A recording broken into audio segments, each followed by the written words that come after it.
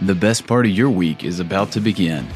This is the time where we talk shop, swap stories, and share lessons from our wild adventures in the creative industry. With each and every lovingly crafted episode, we strive to bottle that magic, warm, electric feeling you get after coffee with a new friend or attending a fantastic breakout session at a creative conference. You might start as strangers, but you'll leave as friends. Buckle up, settle in, and get ready for this episode of Freelance Fridays. Hands up to play my song, butterflies fly away. Guys, it is Friday. I am here. Creative 24 was yesterday. I am absolutely tanked. Living on a prayer. I don't know why I got so many song lyrics like bumbling around up here today, but I'm excited, guys. It's Friday. It's the time of the week where we meet. And if you guys didn't get enough talking heads yesterday, talking about church creativity in the conference, here we are. If you guys have no idea what I'm talking about, I'll drop a link below. But Creative 24 was yesterday. It was fantastic.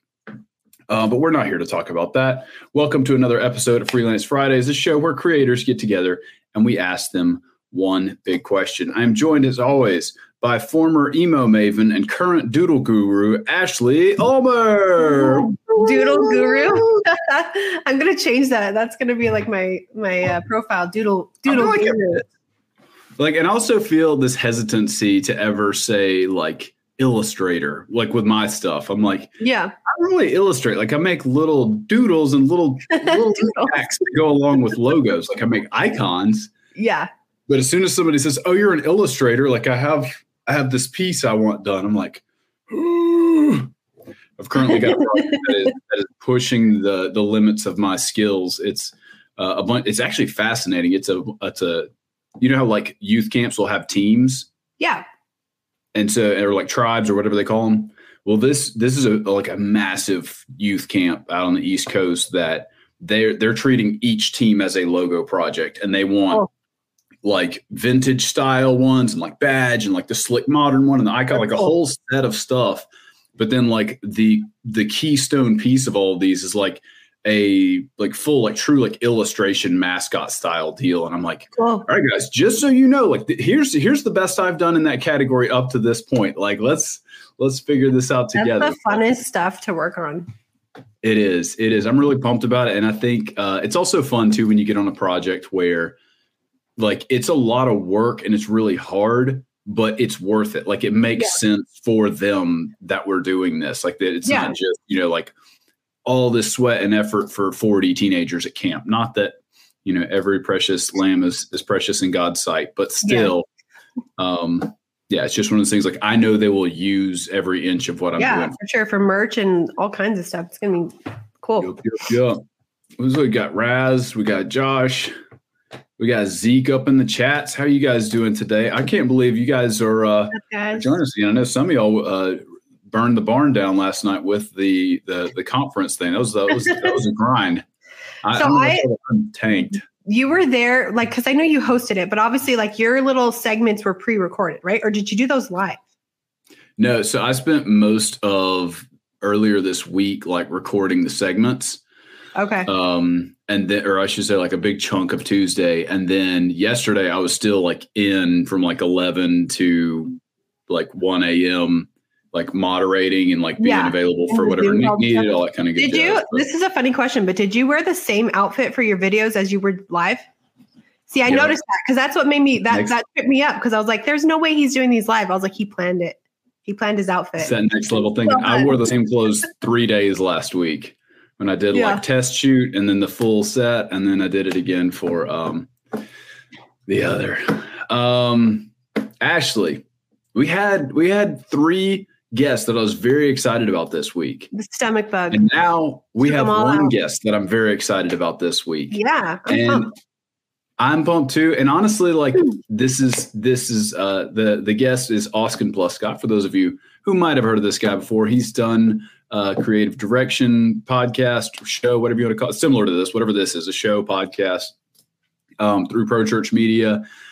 He's been at camp. Actually, I'll let him introduce himself in just a second.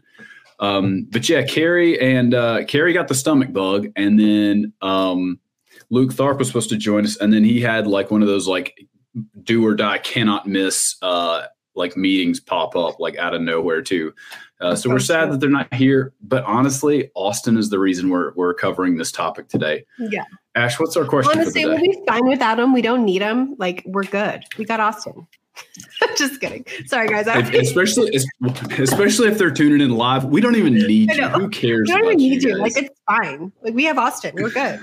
I love it. Y'all show Austin some love in the comments here. Welcoming to the stage, Austin Pluskot. What's up, you guys? Hey, I'm happy to be here. This is a ton of fun. Yeah, so the little intro, I'll try to keep it as short as I can. I pretty much exist these days. We've got an hour and a half. Just intro it up, baby.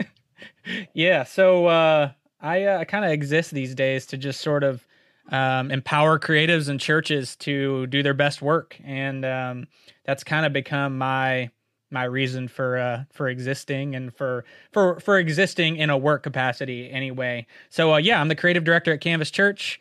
Been here for 6.5 years, and that's a long time to be somewhere, right? So anyway, I'm here, and I lead an incredible team of both creatives and production staffers as well, and we get to do the Lord's work every single week, and it's a lot of work, as you guys know, if you've worked in the church capacity at all. But outside of that, along with doing that, I also work with Pro Church Media as a creative mentor and do a show called Creative Direction, where we help people up their game as creatives in the church world in 30 minutes or less. And so anyway, all that being said, I'm happy to be here. I feel like this is a long time coming. We've been talking about doing something like this even back when you guys were doing the Instagram live version of this show. So I'm excited to be here. I hope that's for real. Yeah, so I hope we can keep things going and that we can have some good conversation today. I really do. Absolutely. Honestly, we were talking about this before the show, but I really do believe that this topic today is the reason why I'm here and why I exist, and kind of the reason for my purpose as a creative is all to share the power of perseverance. And I feel like because of perseverance and because of grit and because of consistency, I think that's the reason why I've had the opportunities that I've had. And so anyway, I can chalk it all up to that, and then some divine direction along the way as well. But yeah, anyway, that's long story short. There's a lot of other stuff in there, my backstory. There's a podcast on my Instagram profile. If you're interested in hearing that, you can go to my links, and there's a podcast where you can listen to my whole story. There's some church hurt, there's some punk rock, there's some architecture and engineering school, there's all kinds of crazy stuff. But yeah, you can go on and listen to that if you want to hear my whole story, but I'll spare you all the details. We're here to talk about consistency and perseverance and grit and grinding it out and what that means and what it could do for you. Because I honestly believe it could change your life. Like, I really believe that if you can develop grit, if you can somehow like dig down deep, it could open up a lot of opportunities for you as a creative person. Come on, baby. Right. Yeah, that is, I can't remember who said it, but yeah, the topic today is consistency. And I think that is a killer one for you in particular for several reasons. One, if you guys weren't aware, I know we kind of touched on it, but Canvas Church is where Austin's on staff, and it is the one church of any church. Like, I follow a bunch of accounts. It is the one that I can always go like, oh, that's Canvas. Like, they have done a killer job, presumably through Austin's oversight, of like obviously they just own the color orange now. But it has like a really consistent look and feel, but it goes through different seasons and sermon series. And I feel like this is what every church is trying to do, where it's like, we want it to feel like us, but also not get boring. And I feel like you guys have done a really great job of that. And that's one angle of consistency of like, hey, like, how do you like, from a brand standpoint, how do you keep an eye on consistency along with like the desire to keep pushing and doing fresh stuff and not getting burned out on one idea or one kind of look? Yeah, we could go a million different directions with this, but I was thinking about what you guys were talking about last week or a couple weeks ago. You were talking about the stereotypical like church series look. You guys kind of made mention of that. And I started thinking about it. I'm like, oh no, do we do that? Like, do we fall into like the stereotypical church branding, like church series look? We all do at some level or another. Yeah, we have those like safe things that we do. And I certainly do too. But a lot of this, I feel like a lot of what my job has become and has always been is to take vision and interpret it. Like I pretty much view my responsibility to interpret the vision and then regurgitate it into a visual format, to like manifest it into something visual. So I pretty much, my input is vision and my output is visuals. And so I try to keep the amount of inputs as focused as possible. And I think that's a lot of the reason why the brand is so strong. And thank you for all of that. Like, seriously, we work a lot on it. I'm pretty militant about it. I think we all are here on staff. We've become militant about the brand just from a consistency creates trust standpoint. Like, the more consistent you can be, the more trust you create with people, So that being said, I try to keep the number of inputs as focused as possible, so you don't have things pulling you in a billion different directions. It's like, we know who we are, we know who we aren't, and we're going to stay focused on that. We're going to be militant about it, and we're going to do that in a way that, like, obviously glorifies God and fulfills the vision and purpose of the church, but in a way that's also uniquely us, and that's not trying to be something that we're not. And I think so you glossed over, I feel like, the pivotal element there. You said trying to reduce the number of inputs. What's an input? Is that like a request? Is it a voice in the room trying to steer the ship? Is it an idea? Or is it all of those things? Yeah. So I worked in a really large church environment when I was in college, and right, wrong, or indifferent, there was a lot of inputs. And basically that means there was a lot of folks that were trying to steer the ship in certain directions to fit their agenda or their style.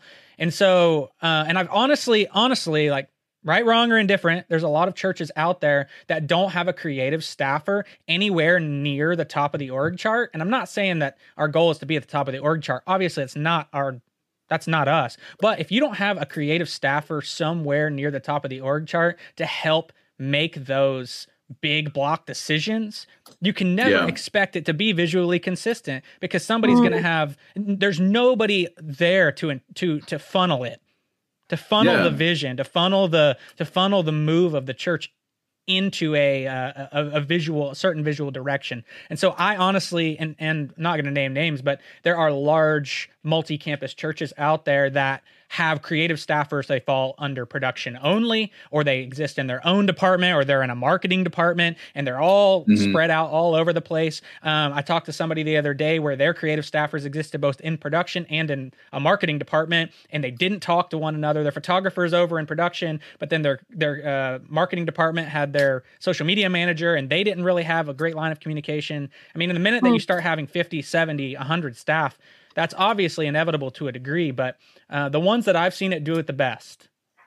I mean, we think about like, I wish Carrie was here, because they're one of the ones that do it the best. You think about your Mosaics, you think about these churches that are C3 is a church that I always bring up. I think they're incredible in New York. These are churches that I think about, and every when I start doing a little digging, I realize and understand that the creative department is in a lot of those big decision meetings.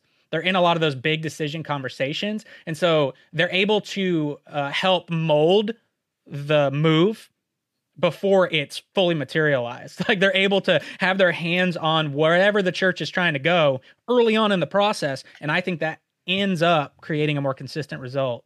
So hopefully that answered the question. But honestly, it's a pattern that I've seen and talking with creatives all over the country.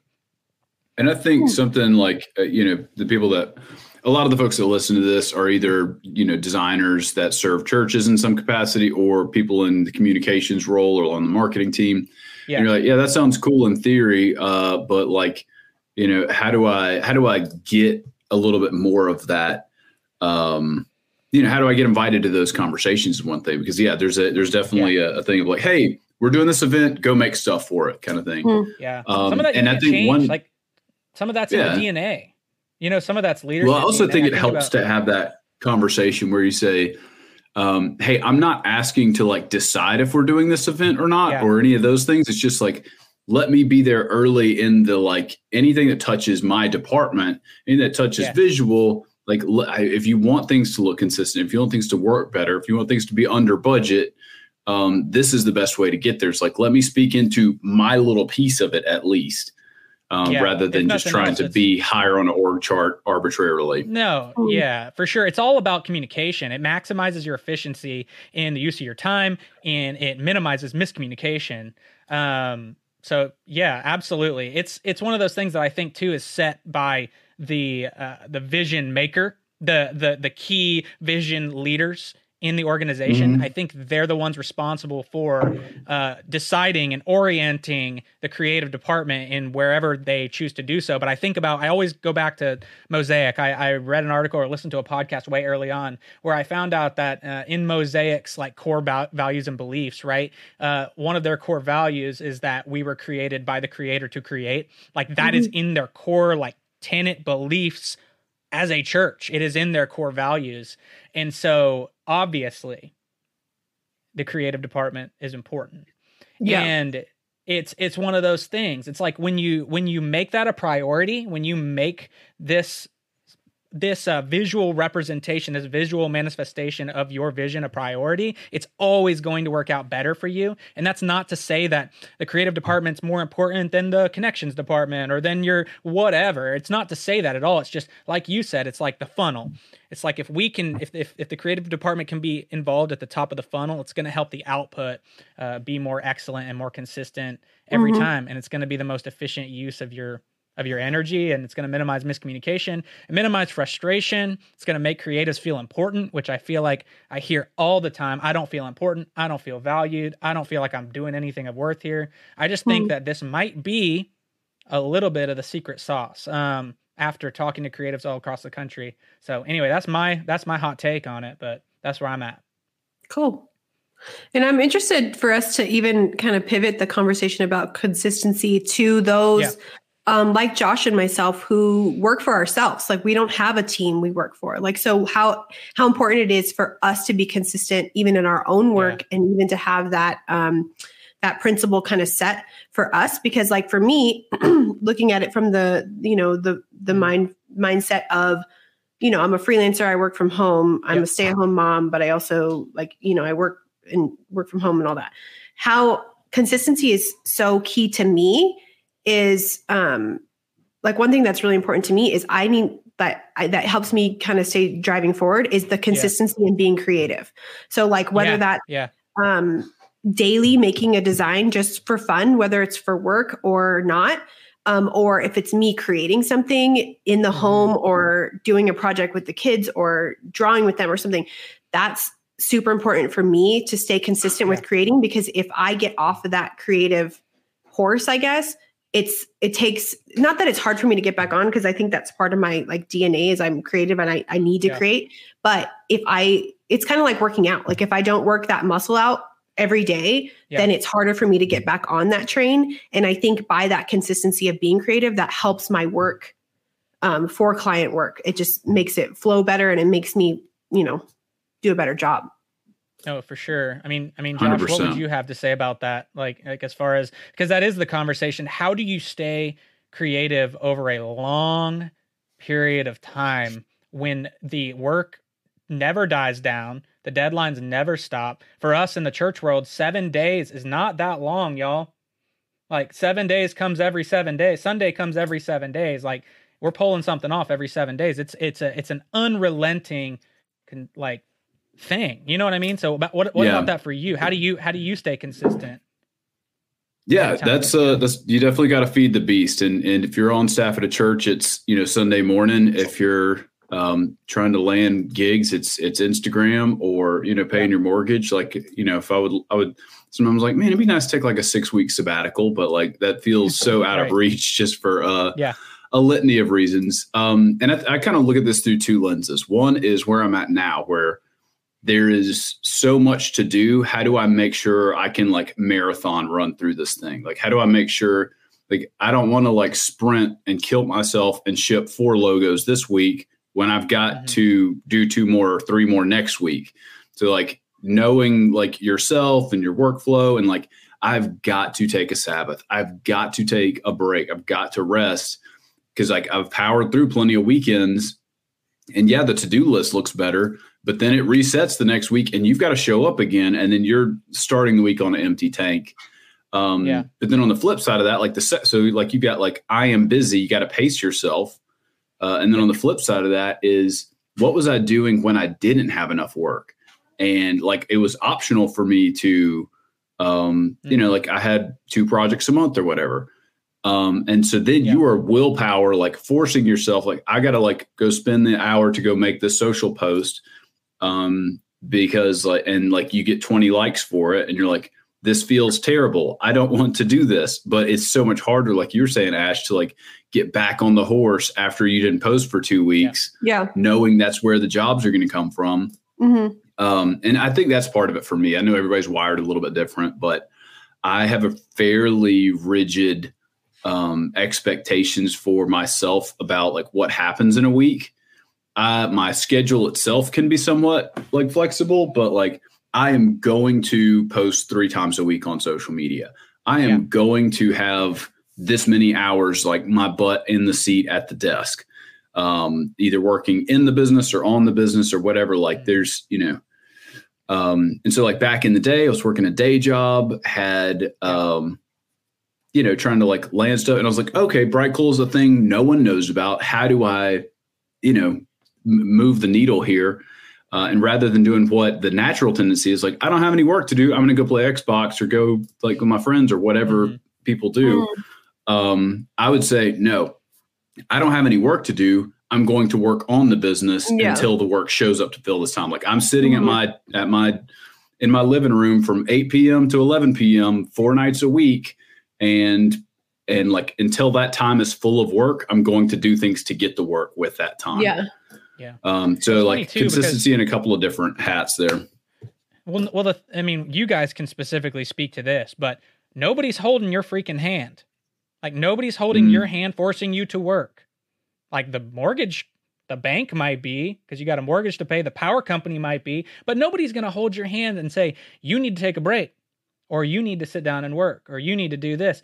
And to a degree, that's true for almost anyone, unless you have like a really, really involved, someone who's, you know, an overseer or manager or something like that. Yeah. I mean, for us here, like we're a relatively small team. There's 15 or so staff plus part-timers. And anyway, it's like, yeah, there's somebody making sure that you're hitting your deadlines, but nobody's going to force you to work when you're supposed to work or rest when you're supposed to rest. And so developing discipline. Nobody's checking in and being like, are you healthy? And rarely are people's further than that. Rarely are people saying, hey, is your week kind of like set up to where you're working at your best times? Yeah. And not that's huge. Yeah, that's a huge thing. Yeah. And that's one that I didn't even really tap into until I was went out full-time freelance, or at least was working from home. I was like, oh no, like I sprint hard at this time, like mornings and late at night, and then afternoons are more flex and like small task stuff. But Carey Nieuwhof wrote a book, and I've talked about it on Creative Direction. He wrote a book called At Your Best, something that everybody should read. It's all about learning about your circadian rhythm, and that we all have unique circadian rhythms, and then learning to work at you'll do your best work when you're at your best, and it's biological, and it's a neurochemical thing. Like we have this circadian rhythm and our brain functions different throughout the day, and it's hormonal and it's neurochemical. And so there's a book called At Your Best by Carey Nieuwhof, and there's another book called The Power of When by Dr. Michael Breus, which is more of a neuroscience book, but it's all about that. And he breaks it up into 4 main, what he calls like circadian cycles, circadian rhythms. And so you could take a test and figure out which one you are, but there's night owls, there's people who work better in the morning, there's people who are middayers. And so anyway, they talk about how you have these 2 big peaks throughout the day of creative energy. And so about how to maximize those times when your brain is at its best to do creative work. And then with the Carey Nieuwhof book, he talks about what should I do when I don't feel like I'm operating in my best creative capacity? Well, it's probably when you should go to the gym. Like, don't go to the gym whenever you're at your creative peak. Go to the gym when you don't feel like don't do anything else. Respond to emails when you feel like you can't create anything. Maximize that time. Use that time for administrative tasks that require no creative energy. And then make sure you're doing your creative work when your body and your mind and your spirit are at their creative peak. Dude, powerful. I feel that so much. I've never known that there's like a book or like even a theory about that, but I relate to that so much, because there's definitely certain times in my day, more so like mid-morning, like not right when I wake up, but like 10-ish to about 12, I feel like I'm feeling like super creative and motivated at that time. Same, me too. But then when it's like, and I don't know, it might have to do with environment too. Like when my kids come home from school, I'm not feeling as creative at that moment, but it's also because it's hard for me to focus on two things at once sometimes. But yeah, no, I totally feel that. I think that's super cool. I need to check that book out.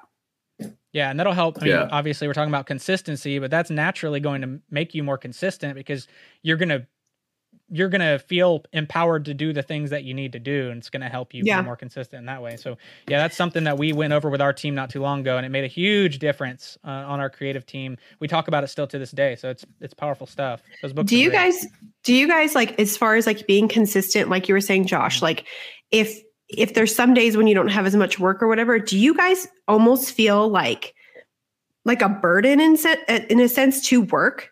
Like that's how I feel. Like I feel like if it's during work hours, unless I'm feeling sick, there's no way that I'm going to be like, oh, I'm going to go sit and watch a show right now. Like I feel like almost like I feel guilty for not doing something, whether it's even just like doing something for the business, whether it's working on an Instagram thing or a stupid reel or something. Like I feel like I always have to be doing something for the business during those work hours, or I almost feel guilty. Like, and it's not like anybody's holding me to that. It's just almost like I don't know. I just feel like I have to do it. Like there's no getting around it. So I'm not gonna pull a holier than thou on you or like a Jesus juke or work shame you because my problem is different. My problem is I'm always late on 3 projects, and so it's not like an optional like, oh man, I don't have anything to like. There's always something to do, and so for me it is like. But at the same time, I feel like compulsion and like an obsession with like, I love the work. I love working on the business, love working in the business. And so there is that pull to like go do it. But I don't think it's guilt usually. It is hard for me to take a break. But like at the same time, there's plenty of times, probably like once a month or so. It's Tuesday, Thursday morning. And my wife and I will go play golf for 9 holes or whatever while the kids are in school. Yeah. And like that's during the work week, but I don't feel like guilty about it. I'm like, this is the whole freaking point. Yeah. And maybe guilt is the wrong word because definitely I do like, obviously like I'll go get coffee with a friend or my husband and I'll go to lunch. I don't feel like guilt for that, but I guess it's more so like if I'm at home and I don't have like any like exterior, like, things I need to do outside with like kids or anything like that. And it's just work time. If I'm not doing work, or I guess more so not even necessarily work, if I'm not being productive. Producing. In the day. Yep. Like if I'm not being productive in general. Now you're tapped into it because it's Friday night and like I intentionally kept my plate clean of projects. And I'm like, that's just going to have to wait till Monday. Yeah. And then I go into like, that thing's broken. I really need to do the budget for our family. I really need to clean that. I need to go like be a more intentional dad right now or whatever. Yeah. And like, if you're like, hey, can you just pop in a movie watch TV for 4 hours in a row and like feel okay after that? No chance. Yeah. Oh, I'm there. Totally. I'm 100% there. And for me, it's, man, I am kind of caught honestly between the guilt and the staying productive thing. I definitely have felt that guilty thing. I mean, being 100% transparent, it's almost like until the sun goes down, I feel like I need to be producing something. And I do agree. Sometimes it's like, it's bills or it's doing the budget or it's working on something around the house. But even like, let's just say cooking. Like I love to cook. That's a creative outlet for me. I love it because nobody else has to approve of it except for me and my wife. And that's it. Like it's not like a graphic that everyone has to love. It's or a film that somebody has to love. It's like, no, if you don't like my freaking pasta dish that I cooked up, that's on you. I love it. So anyway, I love cooking, but it's one of those things I don't really feel empowered to cook. I don't feel like I can cook guilt-free unless the sun is down, because if the sun's up, I should be working. And that's like old school Amish hands to the plow crap. But honestly, I battle that. And there's been some deep conviction there because, I talked about this on Creative Direction not too long ago, but I honestly don't believe that Sabbath is just a weekly rhythm. I also believe it's a daily rhythm. And all I mean by that, I'm not like militant about it, but I just believe that there's got to be somewhat of a cycle to your day. And I'm like the most guilty person in the world of working up until the minute I shut my eyes to go to sleep. I will absolutely do it. And I've tried to not. So there's, people talk about this now. Put your phone away an hour before you go to bed kind of thing. But if you do it, it makes a gigantic difference. Being able to disconnect from the work. We've started this thing now where we go for a walk after dinner, and it is like been the greatest thing. It's been the greatest thing. And it doesn't have to be long. It's like 10 minutes. And then that's the conclusion to the day, but it creates that cycle. It's like I start the day with a cup of coffee and I end it with a walk. Yeah. And that's it, I love that. So anyway, Rhythms, there's baby. some sort of, the rhythm thing is a divine creation for sure. There's got to be rhythm. So anyway, I definitely resonate with that for sure. Yeah, I do want to give a little freedom for all the workaholics in the house, because I feel like it's most of the people that care about this show or on staff at church. Like you're not lazy. You're not looking for stuff to do. Like you're probably leaning the other direction, like we're talking about. But there's been that Google and Facebook, places like this that are really trying to just milk the most they can out of these developers.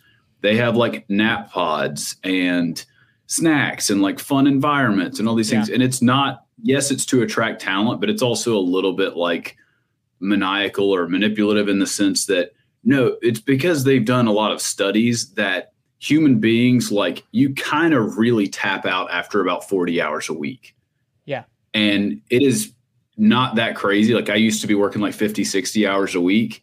And like some of my creative heroes work like 70, 80 hours a week. Right. And they just like up every night till 2 a.m., get up at the crack of dawn, take 10 minutes for lunch. And we've kind of like idolized that or made that like some honorable thing, when like scientifically there's like lots of research to support that. Like after about 40 hours, you just really start to plummet. And if you can work like 30 or 35, your ideas are like just flowing, like you're fresher, the work is more inspired. Now, am I saying all this to like your notes for this podcast or show is like, all right, I need to go to my senior pastor and tell him that I need to be at the executive level team and I need to be working 30 hours a week. Josh and Austin and Ashley said so. Like, that's not the takeaway. But I really try to, like, rather than start with like a to-do list, so like I've got a bucket that's this big. Here's my list of stuff that needs to get done. How much of that can fit in there? And kind of work backwards from that and try to keep my hours around there, because I can tell a distinct difference when I go back and look at my hours for the week. Like, oh, this felt like a 50-hour week. Like, I hate everything right now. So yeah, that's my pitch: is track your time, figure out where it's going, and then try to like stay under budget on your on your. Because I will say, like, I'm definitely consistent in the way that I feel like I'm always working, but I do struggle with time management though, because even like sometimes I'll be working on stuff throughout the day and I'm like, this is not a priority right now. Like, a priority is this project that's due in 2 days. But I'm bad about prioritizing what should be done first. So then at the last minute, I'm rushing a lot of times. But I do feel like I'm always working and it's always like helping the business or helping what I'm trying to achieve. But it's hard for me to, I guess, put in order like what should be done first and then things after that. You know what I mean? Like, I don't know. I struggle with that. But then I do feel like I am consistent in that I work well under pressure. So I don't want to kind of mess that up either, because I like kind of having that pressure on me because it makes me work better. I don't know. Do you guys struggle with that? I have a thought on that. So why is it that, I mean, I'm just going to go ahead and speak for creatives everywhere. I feel like we're all kind of in that boat to some extent. But for me specifically, and maybe Ashley, you'll resonate with this. When I'm under the gun and I have a deadline and I can feel the pressure and I can feel the weight, why is it that I feel the most motivated to work on the things that I'm not usually motivated to work on, that aren't even actually what the deadline concerns? Like, I'm more passionate about the things that's like, oh, I really need to update that website oh, and I have a great idea for it too. But there's this sermon series, all these assets that are due in 7 hours. And yeah, but that's 7 hours from now. I could make some headway on this website. I'm never motivated to work on the website. So I'm going to go ahead and do that while I feel like it. Why? I feel like there's got to be some reasoning for that. The way I look at it is I feel like if a deadline is coming up or not even deadlines coming up, but I know like, hey, I need to get this girl's illustration done like by, today. Like if I have almost that burden in a sense, it makes me feel almost like overwhelmed. So then my brain is like, well, I don't want to focus on that because that's making me feel overwhelmed. So I'm going to just focus on this instead. Like I'm going to work on, designing, t-shirts that I'm going to release in 7 months from now. Like it's like, I don't need to do it right now.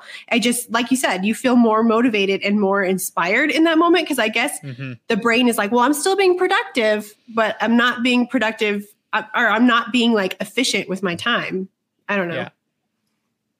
I totally feel that. I feel that for sure too. It's like you got your midterm due tomorrow. And so this is the time you choose to deep clean your room. Yeah. It's like also a hard thing, but it's like this feels like the best time to do this. Yeah. For sure. It's still productive, but it's productive procrastination. Yeah. I bet you that like that's the science. That's the like reasoning, like psychology behind it is you would feel guilty if you sat down and watched a TV show, but you're like, I'm doing something else that needs to be done, but you're still like dodging the elephant in the room or like the thing that's uncomfortable. And I think, man, oh shoot. I just realized that I think consistency, another word I've used for it is grit, is really, and I've heard people say this on like big like leadership talks and all kinds of stuff. Like it truly is what separates like the people who go somewhere from the people who don't. And I don't care if you're like training for a marathon or just want to own your own business or want to land that client or hit that revenue goal or whatever, or like become this level of artist. Like it really comes down to like, what do you do in those moments? In those moments where you're like, this sucks. I don't have any ideas. It's Thursday night. I don't want to make a social post for 8 people to see, or my boss doesn't appreciate what I'm doing, or I'm working so hard and I'm not seeing the fruit from it, money, recognition, fulfillment, whatever. Like you're going to have that feeling on a consistent basis. I don't care what level you're at, you're going to hit that wall. The difference is people figure out the muscles it takes to push through that. And same thing for like finishing projects. It's like, you're going to lose business if you don't like show up and deliver. And so like, whether it's for yourself or somebody else, like that grit factor, I'm like, oh man, or the other one is like you bump into an obstacle. Like, oh man, I thought it was going to work out this way and it didn't. And then rather than like camping out and sitting or like, I guess I don't want to do that anymore, you roll and then try and go around the wall another way and another way. And you bump into it 4 times and then you find a way through. For sure. Yeah. Ashley, you're from the Southwest, right? Like you live in the Southwest somewhere. What state? New Mexico? New Mexico. New Mexico. So I, 2 years ago, I've been to every corner of the country except the Southwest really until 2 years ago. And so, anyway, we were hanging out in Montana and fly fishing and visiting family. And my wife and I decided for our anniversary, for our 4-year anniversary, we were going to trip from Montana. We were already out there. We had a couple extra days. We left early. We fly to Vegas. We said, we're going to do like 48 crazy hours in Arizona. Like, let's just do something wild. And so we fly into Vegas. We tell them it's our anniversary. At the car rental place, they give us a Camaro. It was sick, and it wasn't like a wimpy Camaro. It was like the real deal, and it was a rag top. So you put the top down, and we're like flying 150 miles an hour through the desert, and it was amazing. That's so cool. It was amazing. It was so much fun memory. And we're driving in the middle of the night, and stars. Like you know how the desert is. It's amazing. So anyway, we're driving. We drive from Vegas. We drive from Vegas to the Grand Canyon, and we stayed in basically like a kind of glamping, but it wasn't really. It's just a big yurt tent. Anyway, we camped in the desert. It was amazing. And we decided we were going to go to the Grand Canyon. And I've been to Yosemite, and I've been to Glacier, and I've been to Colorado a bunch of times skiing. Like I've seen big stuff. I've been to British Columbia. Like I've seen it. I've seen Mount Baker and the Pacific Northwest. Like, seen big stuff. Well, I'm getting jealous. So I expected to be kind of underwhelmed by the Grand Canyon, which is kind of crazy because you see pictures of it. Like, how could you be underwhelmed by that? But I was like, right? how is this gonna like compare to El Cap or to Mount Baker? Or to Ron Swanson says that is the only acceptable time to cry. Well, I'll tell you when you're at the Grand Canyon. Yeah, that's and honestly, I thought that was hilarious too until I actually had the experience, and now I totally understand that, and I resonate with it, and I had an emotional experience when I saw it actually. And I feel like a picture, everybody's like, "Oh, picture doesn't do it justice." Like, yeah, we know that's true, but honestly, there's something even more to it than that. And I'll tell you what, I was next door at Doxa this morning, hanging out with the staff and the crew, and my wife's the general manager there. And anyway, we were hanging out with the crew, some of the baristas, and we're just talking about this topic today. And I told them, I said, when I went to the Grand Canyon, I thought about the Colorado River, and it didn't hit me until a couple of weeks after the fact that the Grand Canyon, obviously we all know, was carved out by the Colorado River. The Colorado River runs, it has carved away all that rock through erosion over time, all of the years. It's crazy. It's an act of God. It's unbelievable. But I've never really thought about the fact that the Grand Canyon is still getting deeper. Like, it's still getting deeper right now. That river is not dried up. It hasn't stopped. It's still moving. The same force that carved out the Grand Canyon is still functioning. And so that's wild. Anyway, I couldn't help but think about that when we're talking about grit. Like, that's Dude, it. That's such a good that's one. It.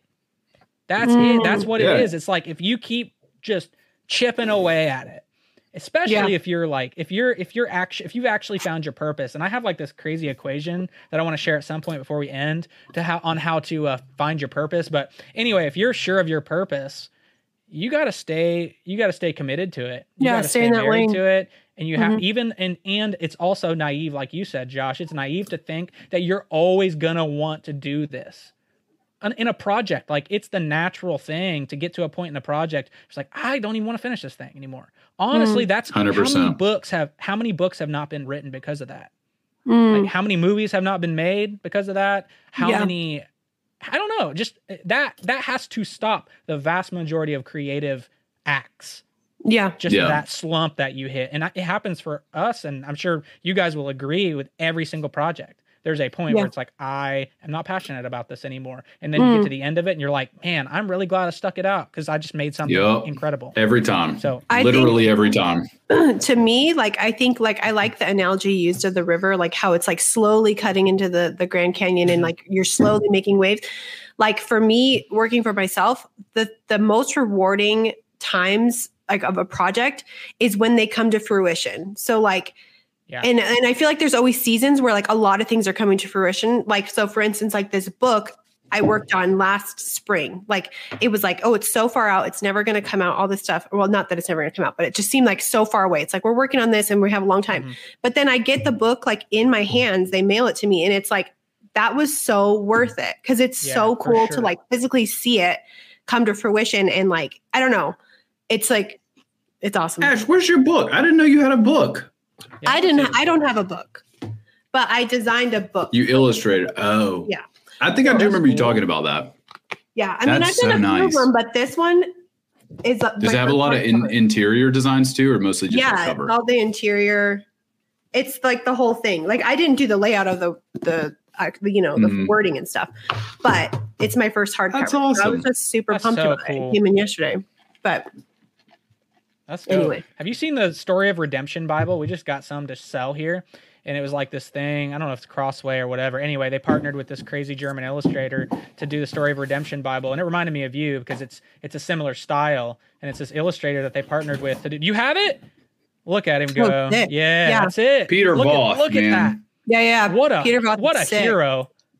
That's so hero. Cool. Peter Voth is a the monster, foil, like dude. the foil print.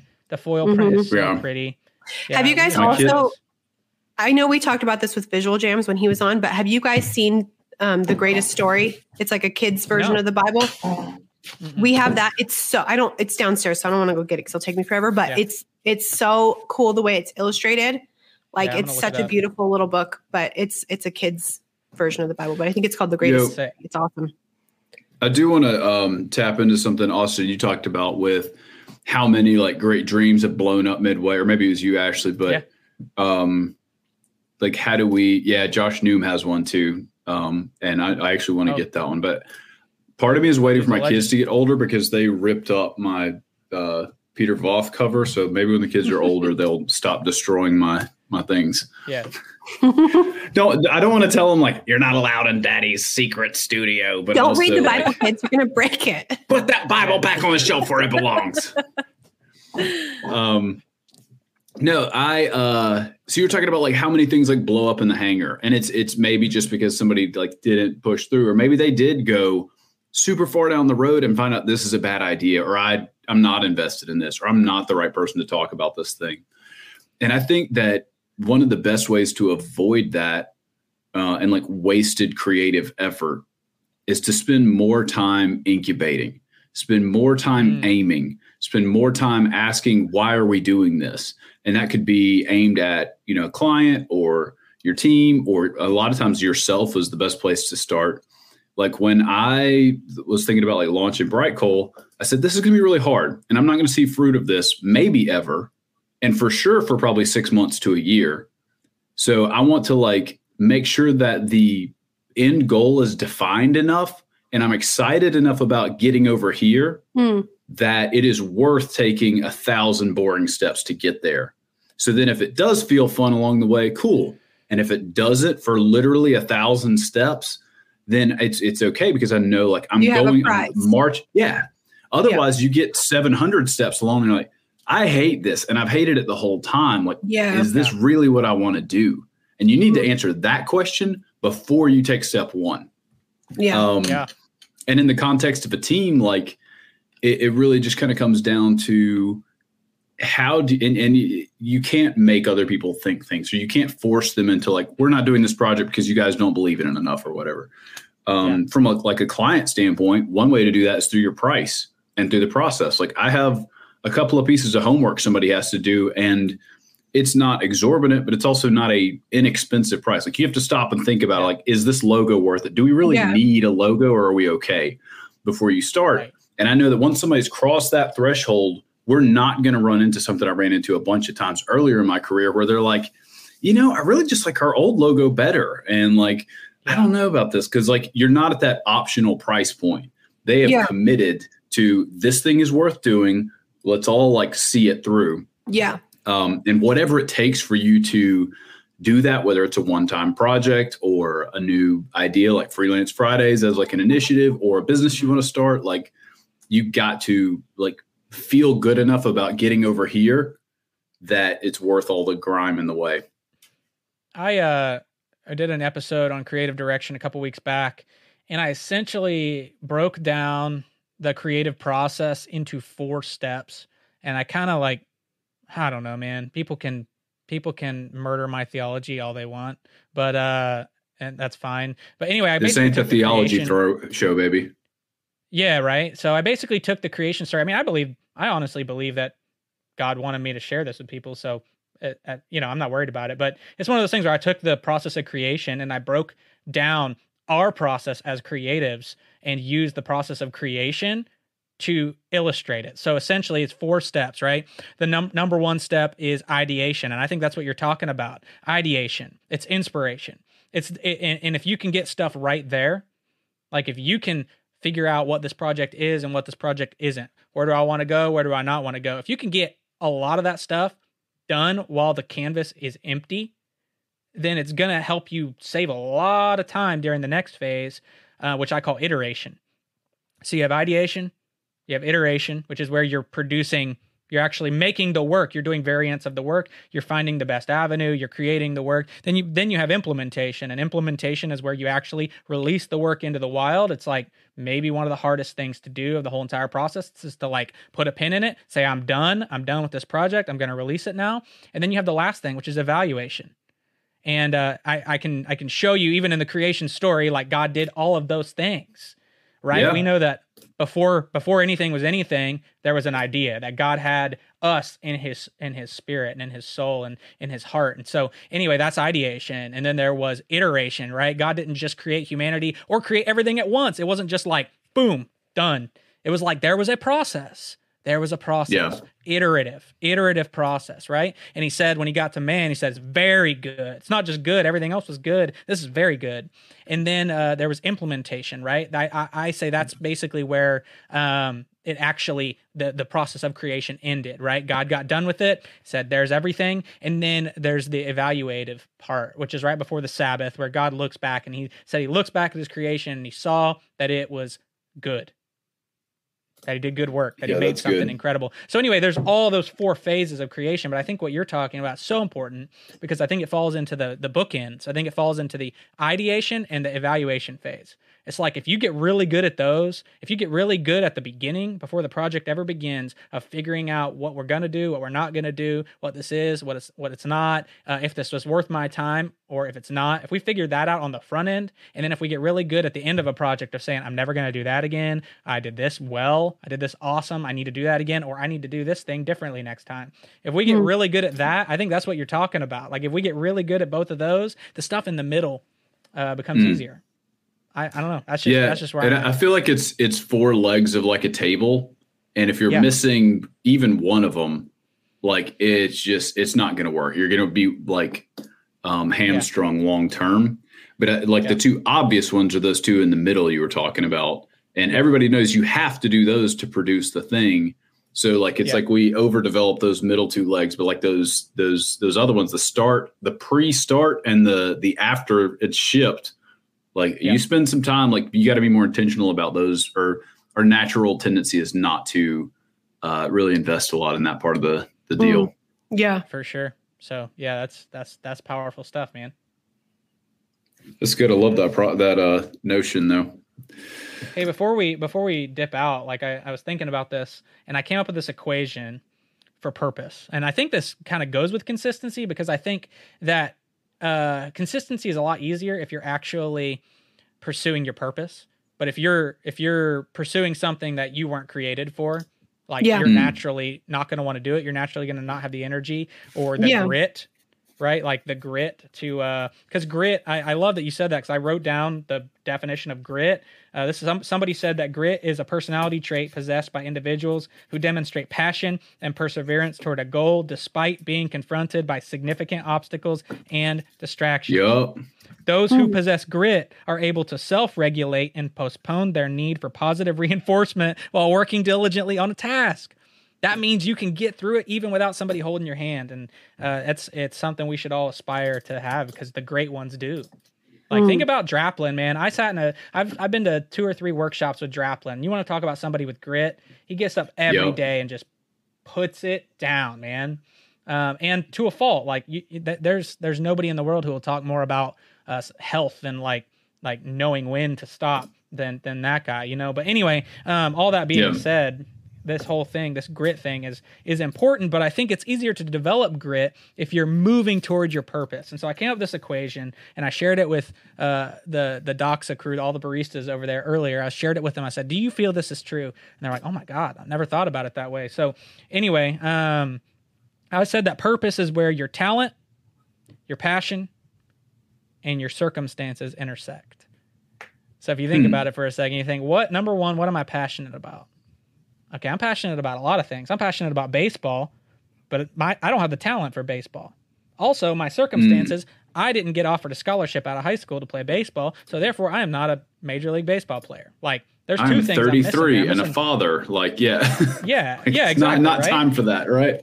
Yeah, exactly. So I'm missing the talent and I'm missing the circumstances in order to make that happen, even though I got the passion for it. But if you think about those 3, like, what gifting do I have?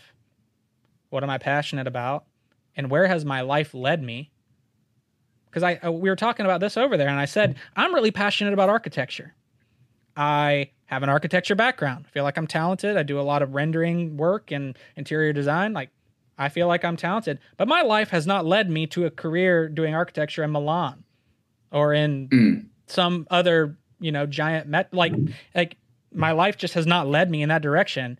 The church world kind of chewed me up and spit me out when I was in college. And because there was a church somewhere after all of that came alongside me and said, we believe in you still, despite all your doubt, despite all your shame, despite all your guilt, whatever you have, like despite all that, we believe in you and your creative ability and we would love to have you here. That's my circumstance. So then you have my passion for creativity, you have talent to be able to create at a proficient level, and then you have the circumstances of life. Where has life led you? And if you get all of those three, if you draw the Venn diagram, so to speak, and you find out that little sliver in the middle, that is your purpose. That's your purpose. I love that. And I've thought about it from like a business standpoint, like what is a viable like niche or like lane for you to be in?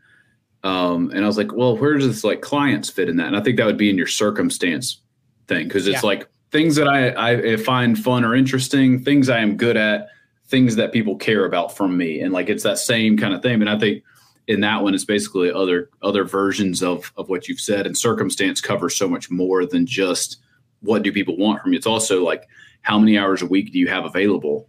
Like, do you have to take care of, a sick person in your home and you've got 4 hours of free time in the week, Right. Things like that are, that's super good. And I think circumstance just encompasses, it's a great word. I love that. Delilah has a great question down here. Okay. Do you have any tips from distinguishing passions versus hobbies, and which one to go after when you're looking to pursue your purpose? Yeah, that's a great question. Because I think, how do you know if it's something you need to have as a job versus like, this is just fun for me? I think, well, number one's viability. Like, could you actually make a living doing it? Number one, that's the first question to ask. But even beyond that, I have a lot of hobbies that I'm not good at. Well, I'm not good enough at. Like, I love playing golf. Played golf in high school. Played competitively. I'm not good enough to make a career out of that, though. Sure. I'm not good enough. Not even close. Same goes for a lot of other things. You know what I mean? So, and then I also, but to her point, there's a lot of people who have hobbies that probably could turn them into a career. If you think about it in that 3-pronged approach, like, there's a lot of people out there that are doing a hobby that could be a career, but as long as you're willing to make the sacrifice, the sacrifice that it no longer becomes your hobby anymore. Right. It's no longer your creative outlet. If I decided to cook for a living, I love cooking, I'm going to cook for a living now. I would no longer enjoy cooking at my house to the same degree that I do now. There's no 100%. Way. There's no way. All right. So I want to real quick though, and Ash, I really want to hear your notes on this because I feel like your career does dabble in hobbies versus the other. So you flirt with that line constantly. But before any of us go too much further, I want to make a quick distinction here. Delilah did not say career. Oh, yeah. Okay. She said purpose. I do want to talk about both. But because like I immediately jumped in same direction as you, Austin. It's like, well, how do I make money off this? And like, am I good enough? And does it fit in our Venn diagram? Absolutely. That's where my brain goes. Right. Yeah. But like, take a step back and remember like, God created us as like people, not as, parts of a capital system, which I'm a subscriber. I'm in. I love like playing the game or whatever. And so like, just to use your example, let's use the cooking thing. Are you good enough to cook? Do people come over to your house and say, wow, you should open a restaurant? Like maybe. Is opening restaurants extremely hard, require a lot of sweat and capital to do it? Is it extremely risky? Yes. Is your wife currently, going back to school for her thing and you've got 2 young kids and like it'd be impossible circumstance-wise for you to do that? Mm-hmm. Right. Like, so like career-wise, no. But purpose-wise, like, has God placed a part of you to like host people? And do you love doing that? And like, does it have to make money to be not even make money? Yeah. Does it have to be the thing you spend most of your time doing for it to still be a part of your purpose? And that is the reason I want to like peel back all the layers and really get like into the details, because I feel like you can be doing several things that are part of your purpose, even though they may not make you money. They may not take up a big chunk of your like pie chart of your life. Yeah. But I don't want us to get so like, I've wrestled with this, like getting so niche down, so focused, so efficient. And it's like, there is no room for anything in my life but logos. Like, yeah, I've called you to more than that, Josh. Like you need to get out of like efficiency mode and cook for people sometimes. Yeah. Nobody wants to eat my food though. Well, yeah. I mean, I think it kind of goes back to like what you're saying with circumstance. So like for me, like you said, I kind of dabble in like what I'm passionate about. So like what I'm passionate about is my hobby. So like designing and drawing and like making things, that's my hobby. So even if that wasn't my career, I feel like that's where my purpose is. Like that's the way God wired me. That's the way, I'm created. But I'm able to make it into a career because of my circumstance, because I have a husband who is the breadwinner. So like I don't have to constantly every season of my business have to be making money, which like praise God, like it is making money. So like, that's awesome. Like I'm blessed to be able to do what I feel like is my purpose and my hobby and make it into a career. But I feel like it's because of my circumstance, I can do that. But say like worst case scenario, I had to be the breadwinner. My husband's sick or something. I have to go work like at a regular job, 9 to 5. I feel like I would still, my purpose and my hobby would still be creating because that's just how I'm wired. If that makes sense. I think that's how it's your purpose. Mm-hmm. Is if you would still do it, even if you couldn't do it for a living, would you still do it? There's your purpose. Yeah. Easy litmus test. Because I do agree with you. I think the only advantage to doing it for a living is the fact that you get to do it more. Yeah. You get to spend more However, time doing it. I will That's say the only advantage. Yeah. I will say this though, like when you can make it into a career, I feel very rewarded in that. So like my passion and hobbies make money. So I feel fulfilled in doing that. Yeah. So if I say worked 9 to 5 at a bank and then in the evening I'd come home and make designs and I wasn't making money for it, I could say I would still enjoy it, but I don't feel like I would be as fulfilled if I wasn't making. I wouldn't feel as like affirmed. I wouldn't be like, oh, well, this people actually like appreciate it, because if no one was buying it or no one was seeing it or liking it or anything, I would still enjoy making it because that's my passion, but I wouldn't feel as like affirmed, if that makes sense. Sure. Yeah. And I also think that sometimes these are like seeds or seasons that God's leading us through, where like, is it time you're working your bank job, and like, is it time to make the leap or whatever? And the answer to that changes based on where you're at. Like there was a season where I was doing what I'm doing now, like I was saying, for 3 hours a night, basically every night of the week. And I was so content. I was excited. It was perfect because the dream or the passion or the thing that might have been like my future purpose did not have to bear the weight of my family's health insurance plan when it was too young to support that. Right. It was too. And had I said like, I'm unhappy, I'm dying inside every day that I'm not doing this full time, and like I prematurely pushed our family into that, it would have been bad. It would have like crushed the dream. It would have been inappropriate, and like it didn't have time to like grow up and be what it needed to be.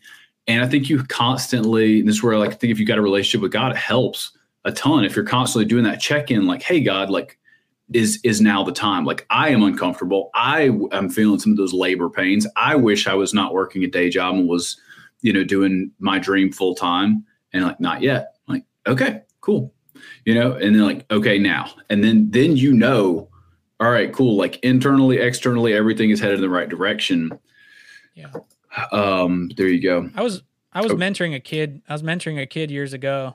And when I say kid, I mean, he was 5 or 6 years younger than me, but I was mentoring someone, and we had like an open dialogue of conversation, and it was okay for me to be real honest with him. And he told me, he said, I will never, ever work a job that I'm not passionate about.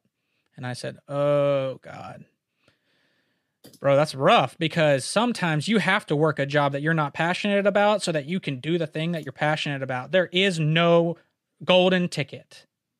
Yeah. There's not like the fact that you see people that make that choice. So they're like, I'm going to be an actor. I'm going to die, or I'm going to become a famous actor. Like Chris Pratt's story, like he lived in a van in Hollywood and probably like waited table. Like he was dirt poor and hungry and did it. But like, you're then sacrificing you're sacrificing comfort and other options to do the thing. But you're like, I want to have it all right out of college. And like doing construction cleanup made me appreciate what I do more now. But 100%. Sure. Like there's, and it gets you prepared, because even in your dream gig, like you're in your sweet spot, life is good. There's going to be hard days. There's going to be plenty of days you still don't want to show up.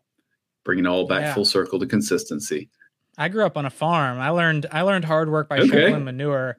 I learned hard work by shoveling manure, and that's not just a hyperbole. Like that's legitimate. I realized real quick that this is not what I want to do for a living, but I'm going to have to do it right now because it allows me the ability to go home after work and get on my pirated version of Photoshop and make some doodles, and make some punk rock album. It puts the fire more in your belly too. Yeah. You're thinking all day while you're shoveling, you're thinking about the other thing.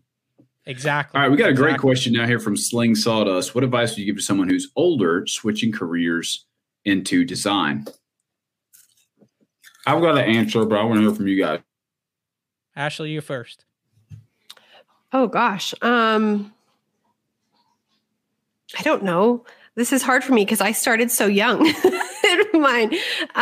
Same. I guess it comes back to like passion and, I don't know, like if you're feeling passionate about it, I think it's worth taking the leap. I don't know. Maybe I'll kind of ricochet off of you guys. I don't know what to say. Well, my thought on it was there's definitely more liability. It's tougher. It's like let's just say you're great at golf, but you don't start playing the sport until you're 18 years old, and everybody else who's great at golf started when they were 8 years old. You are naturally behind. And that doesn't mean that you can't do it. It just means it's harder. And I just think, and that's not a discouragement. I'm not discouraging this person whatsoever. In fact, I'm encouraging it because it requires more grit. Like if you're going to make it happen, it requires even more drive, even more initiative, because you have more on the line. Like you said, you have, when we're in college, for what, we may not have the same liabilities as we do when we're older, and there's family members and there's spouses and there's kids and there's all of that involved. It's got to be harder. It's got to be harder to make a switch like that. So that's my thought. 100%. Yeah, that's true. Cause like when I put in the early days of the grit and stuff is when my husband and I were newly married. We both had like a young business, and we had literally beans in we didn't have like any money, but we didn't have kids. We didn't have like many bills. Like, so it was the perfect time to put in those hours. So it would be a lot harder. Like if I'm thinking about it, I'm almost, I'm 35, almost 36. If I was just to start right now, like in my season of life, like being a mother, having all these obligations outside of it, it would be a lot harder. But if you find that purpose and that passion in it, I think it's worth it. Yeah. Agreed. All right, Josh, give us your magic answer. I disagree with both of you. Age is just a number. We're not talking about trying to play outfield for the Dodgers. We're talking about graphic design, boys and girls. And so like, I do think you guys have made some reasonable assumptions about life circumstances. When somebody is older, you probably have a mortgage, you probably have a family, but that's not for sure. You could be in a circumstance, where like maybe those things aren't a factor. But I guess maybe a better way to put it is my advice to you is identical to the 19-year-old asking this question, because I would say baby step. You need to stay hungry. You need to have that grit. You need to be pushing yourself. You need to don't like quit the day job, or if like you're in school or like you've got a good thing going on, don't try and go do it full steam ahead. Like right now, like go keep doing what you're doing and carve out whatever hours a week you can into developing that craft. And I do think that, 1,000%, Austin, somebody who has been developing a skill, pushing, trying, working hard at their craft for a decade, like they're 10 years ahead of you, and you're going to have to chase them for 10 years to catch up. But then I also look at examples like one of our previous guests, Edward's son here. I remember when this guy started. He's talented. So like, this is his older stuff. You might look at this and go like, wow, that's amazing. It's solid. It's pretty strong, right? But then when you look at what he is doing now, oh, give me this little mouse. And like comparing the caliber of what he's doing, and yeah, sure, he's blown up. He's got 1 billion followers or whatever. But, and you would look at this guy and go, oh yeah, he's a vet. He's been doing this, 15 years. He's a senior designer somewhere. Like, he's making all kinds of money. Yeah, those things are true, but they happened over the course of 3 years. Mm-hmm. When I met this guy, he was cranking out some dope stuff, and he had just started. So he's got like a naturally good eye, but he also like, he is a lifelong learner. He is doing this stuff to push himself and learn his skills. And so he's in there, going through the baseball analogy, like he's in the batting cage every day because he just enjoys the game. He loves doing it and he loves practicing. But he did all this in like I've worked in the industry. Like, I was at an ad agency for 10 years and never got as good as he is in year 3. So not all like time is created equal. Like, is it focused effort? Are you practicing? All that kind of stuff. So you're putting in the reps. From that standpoint, like, you could be doing exactly what Edward did on nights and weekends for a year before somebody is going to hire you for a project, and you will be a designer at that point. And we actually had an interesting conversation about this at Creative Church yesterday about like, it feels like there is younger people are favored in the creative space. Like, everybody wants to skew younger. What does Gen X think? What does Gen Z think? What do the millennials think? Oh, millennial designers are better than Gen X designers. And there's some bitterness and some controversy there. And it's interesting kind of working through that stuff, because I would say exact same thing there. Age is just a number. Because if you're Paul Rand and you spent 60 years pushing the envelope every day of your career, you're a visionary and no one can catch up with you now. But if you've been sitting on your butt and you're stuck in 2004 style, and you think that just because you've been in this seat a long time, you earn it now, or like you deserve to be listened to, get out of here. Get out of here. Bass, Saul Bass, Massimo Vignelli, these guys who did their best work later in life. I mean, yeah, I 100% agree. Draplin, is someone going to say that Draplin's not doing the same caliber of work as some Gen Zer is? Of course he is. Of course he is. Of course he's the best. And it has nothing to do with the fact that he's in his 40s or he's, you know what I mean? Like, yeah, I 100% agree with that, bro. For sure. Yeah, it's grit over age. If you have the grit, it doesn't matter how old you are. Exactly. You develop the sauce over time. The sauce comes from grit.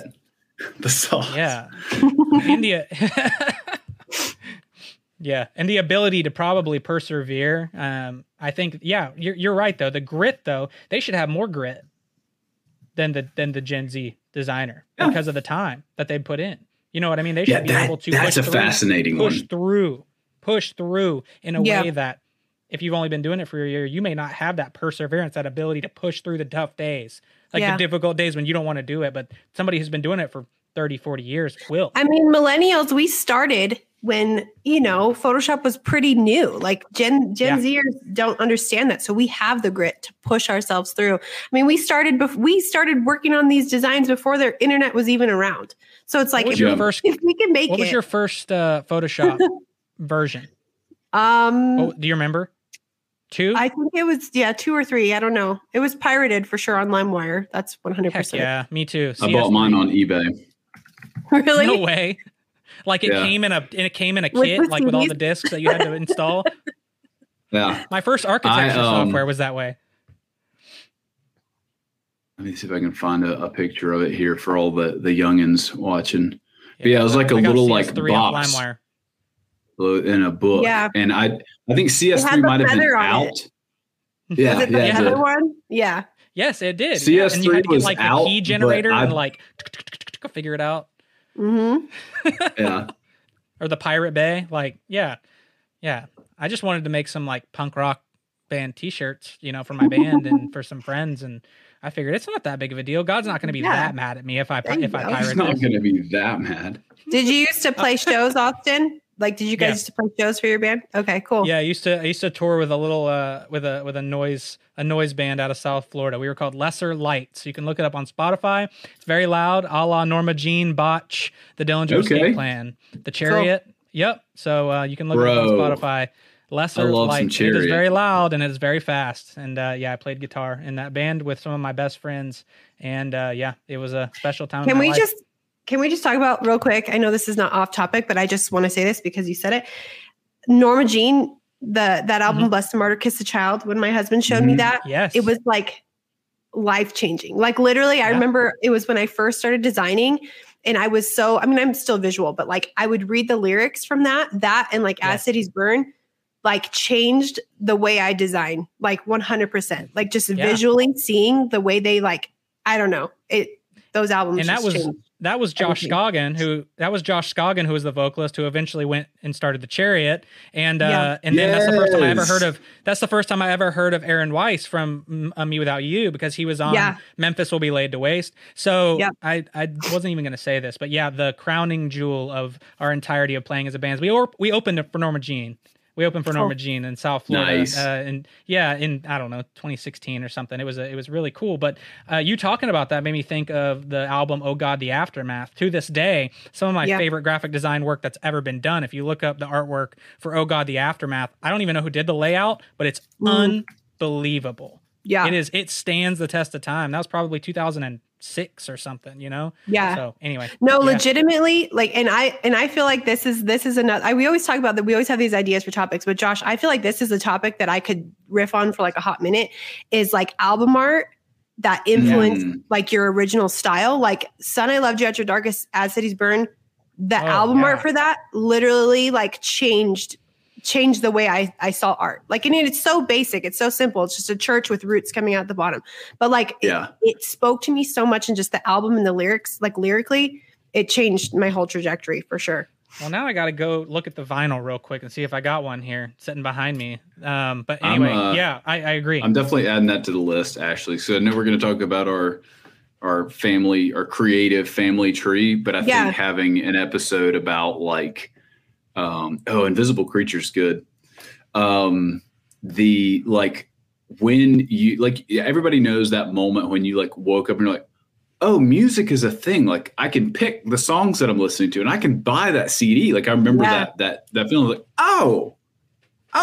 like bands are different. It's not just like radio sounds, And I think the same thing for like when was the first time you're like, oh crap, like somebody designed that and I like it. Yeah. Like, how do you do that job? How do you do that? I want that job. When I saw this cover right here, and I thought, that's bold and beautiful and assaulting and amazing. I mean, that one. And then that's sick. And then I got into heavy music, and I found a band called the Code Orange Kids. If you've never heard of Code Orange, they released this album, which is called Love Is Love.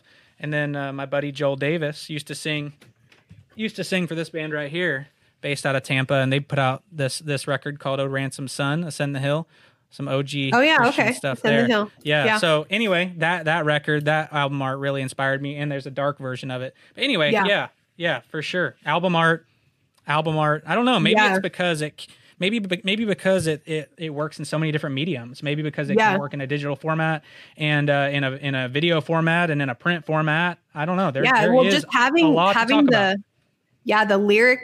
The lyric book with the art and reading the lyrics with it and listening to the music, it was like sensory like overload. Like it was like Showbread did a similar deal. Like they wrote like a soundtrack style thing, and they had. Did you just say Showbread? Yeah, literally. Showbread's sick. Josh Dyes I was obsessed, not like in love, but like obsessed with him. Like literally, I was like his biggest fan. In like his books, his lyrics, like the art they would do, like actual Showbread.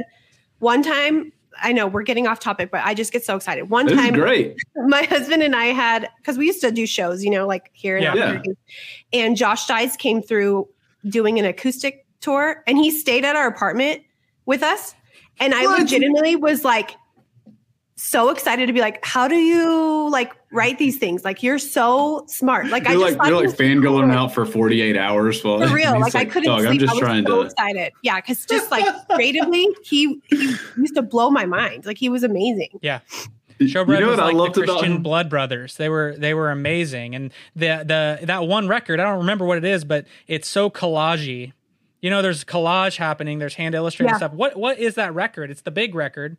It's got like the deer on it, and it's like this.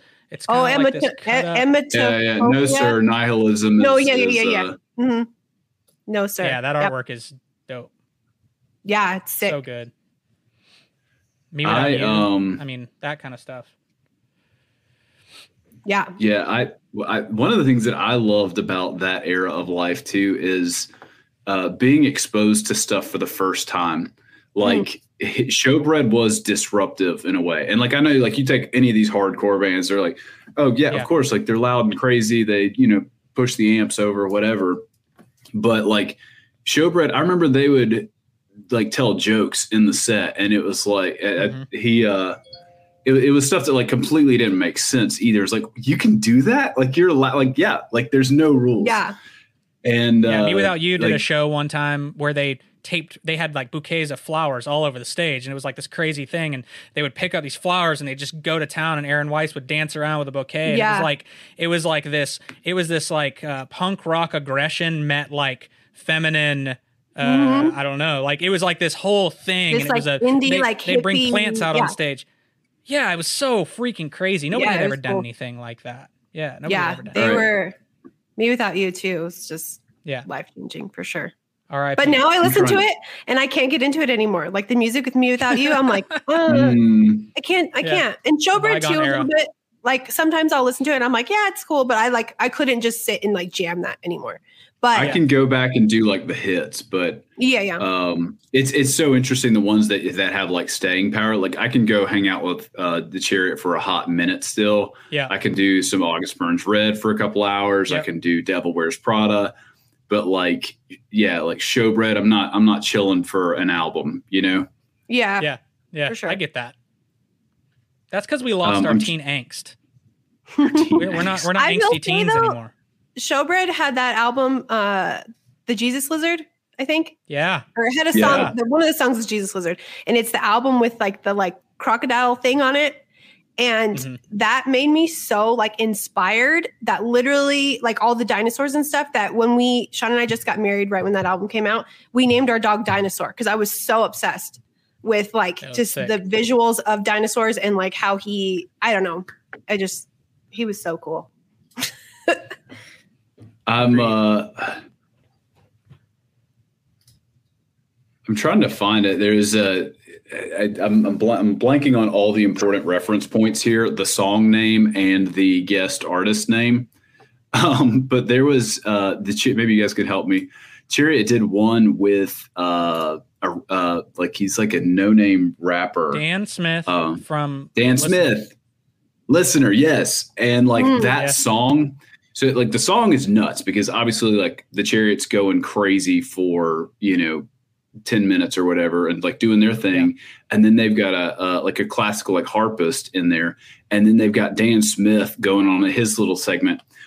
And so like it sounds like you go to three very different places over the course of the song. For sure. But on top of that, there is a music video where they run through that whole thing live in a studio. And so the camera guy's like going to the different rooms and like it's all happening. It's not, edited in or whatever. I'm going to try and find that. Do you remember what song that is? Is it Speak? Yeah. No. It's a name. It's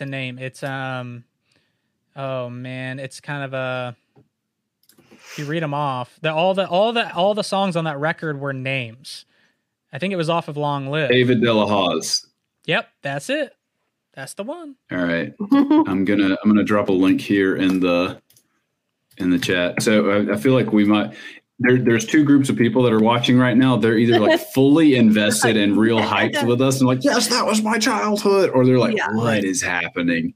I came here for design talk, and we're in. No, can I just say I'll wrap up our like old like emo angst. I thought it was so funny because have you guys? So Did you guys like look at getting tickets for When We Were Young or anything like that? Or even like briefly, but then it sounded like a scam, like ASAP. Yeah, like I had a bad feeling Armor about it. for Sleep now, and he was posting all these videos of backstage and everything. And I was just like, goodness gracious, man. So I just want to say, because I was the same way, like Josh, when the tickets came out, I was like, I have a weird feeling about this. This feels very Fyre Festy to me. So I was like, I'm not going to do it. And sure enough, the day we were going to go was the day where it got canceled last weekend because of the wind. But anyway, all that to say, like watching the videos. They actually played any sets?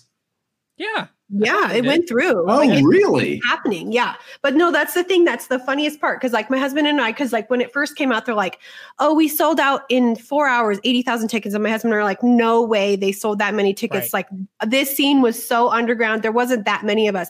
And then you watch the thing and there's literally like 80,000 people. So it's so funny and ironic to me that like, we thought we were so like, oh, we're so like different, but it's like it's like the majority of like the United States, like our age, like all listen to the same music. It's like we're not that different. Like I'm alternative. I skateboard and listen to loud music. Yeah, like I listen to My Chemical Romance. Okay, so I'm so different. Like everybody. It's like y'all, it was on MTV.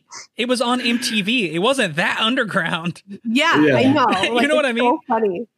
Yeah. Like at the time, I literally thought we were like, yeah, we're so like niche, like we're so different, but like really like. Everybody listen to it. Like, it's so funny.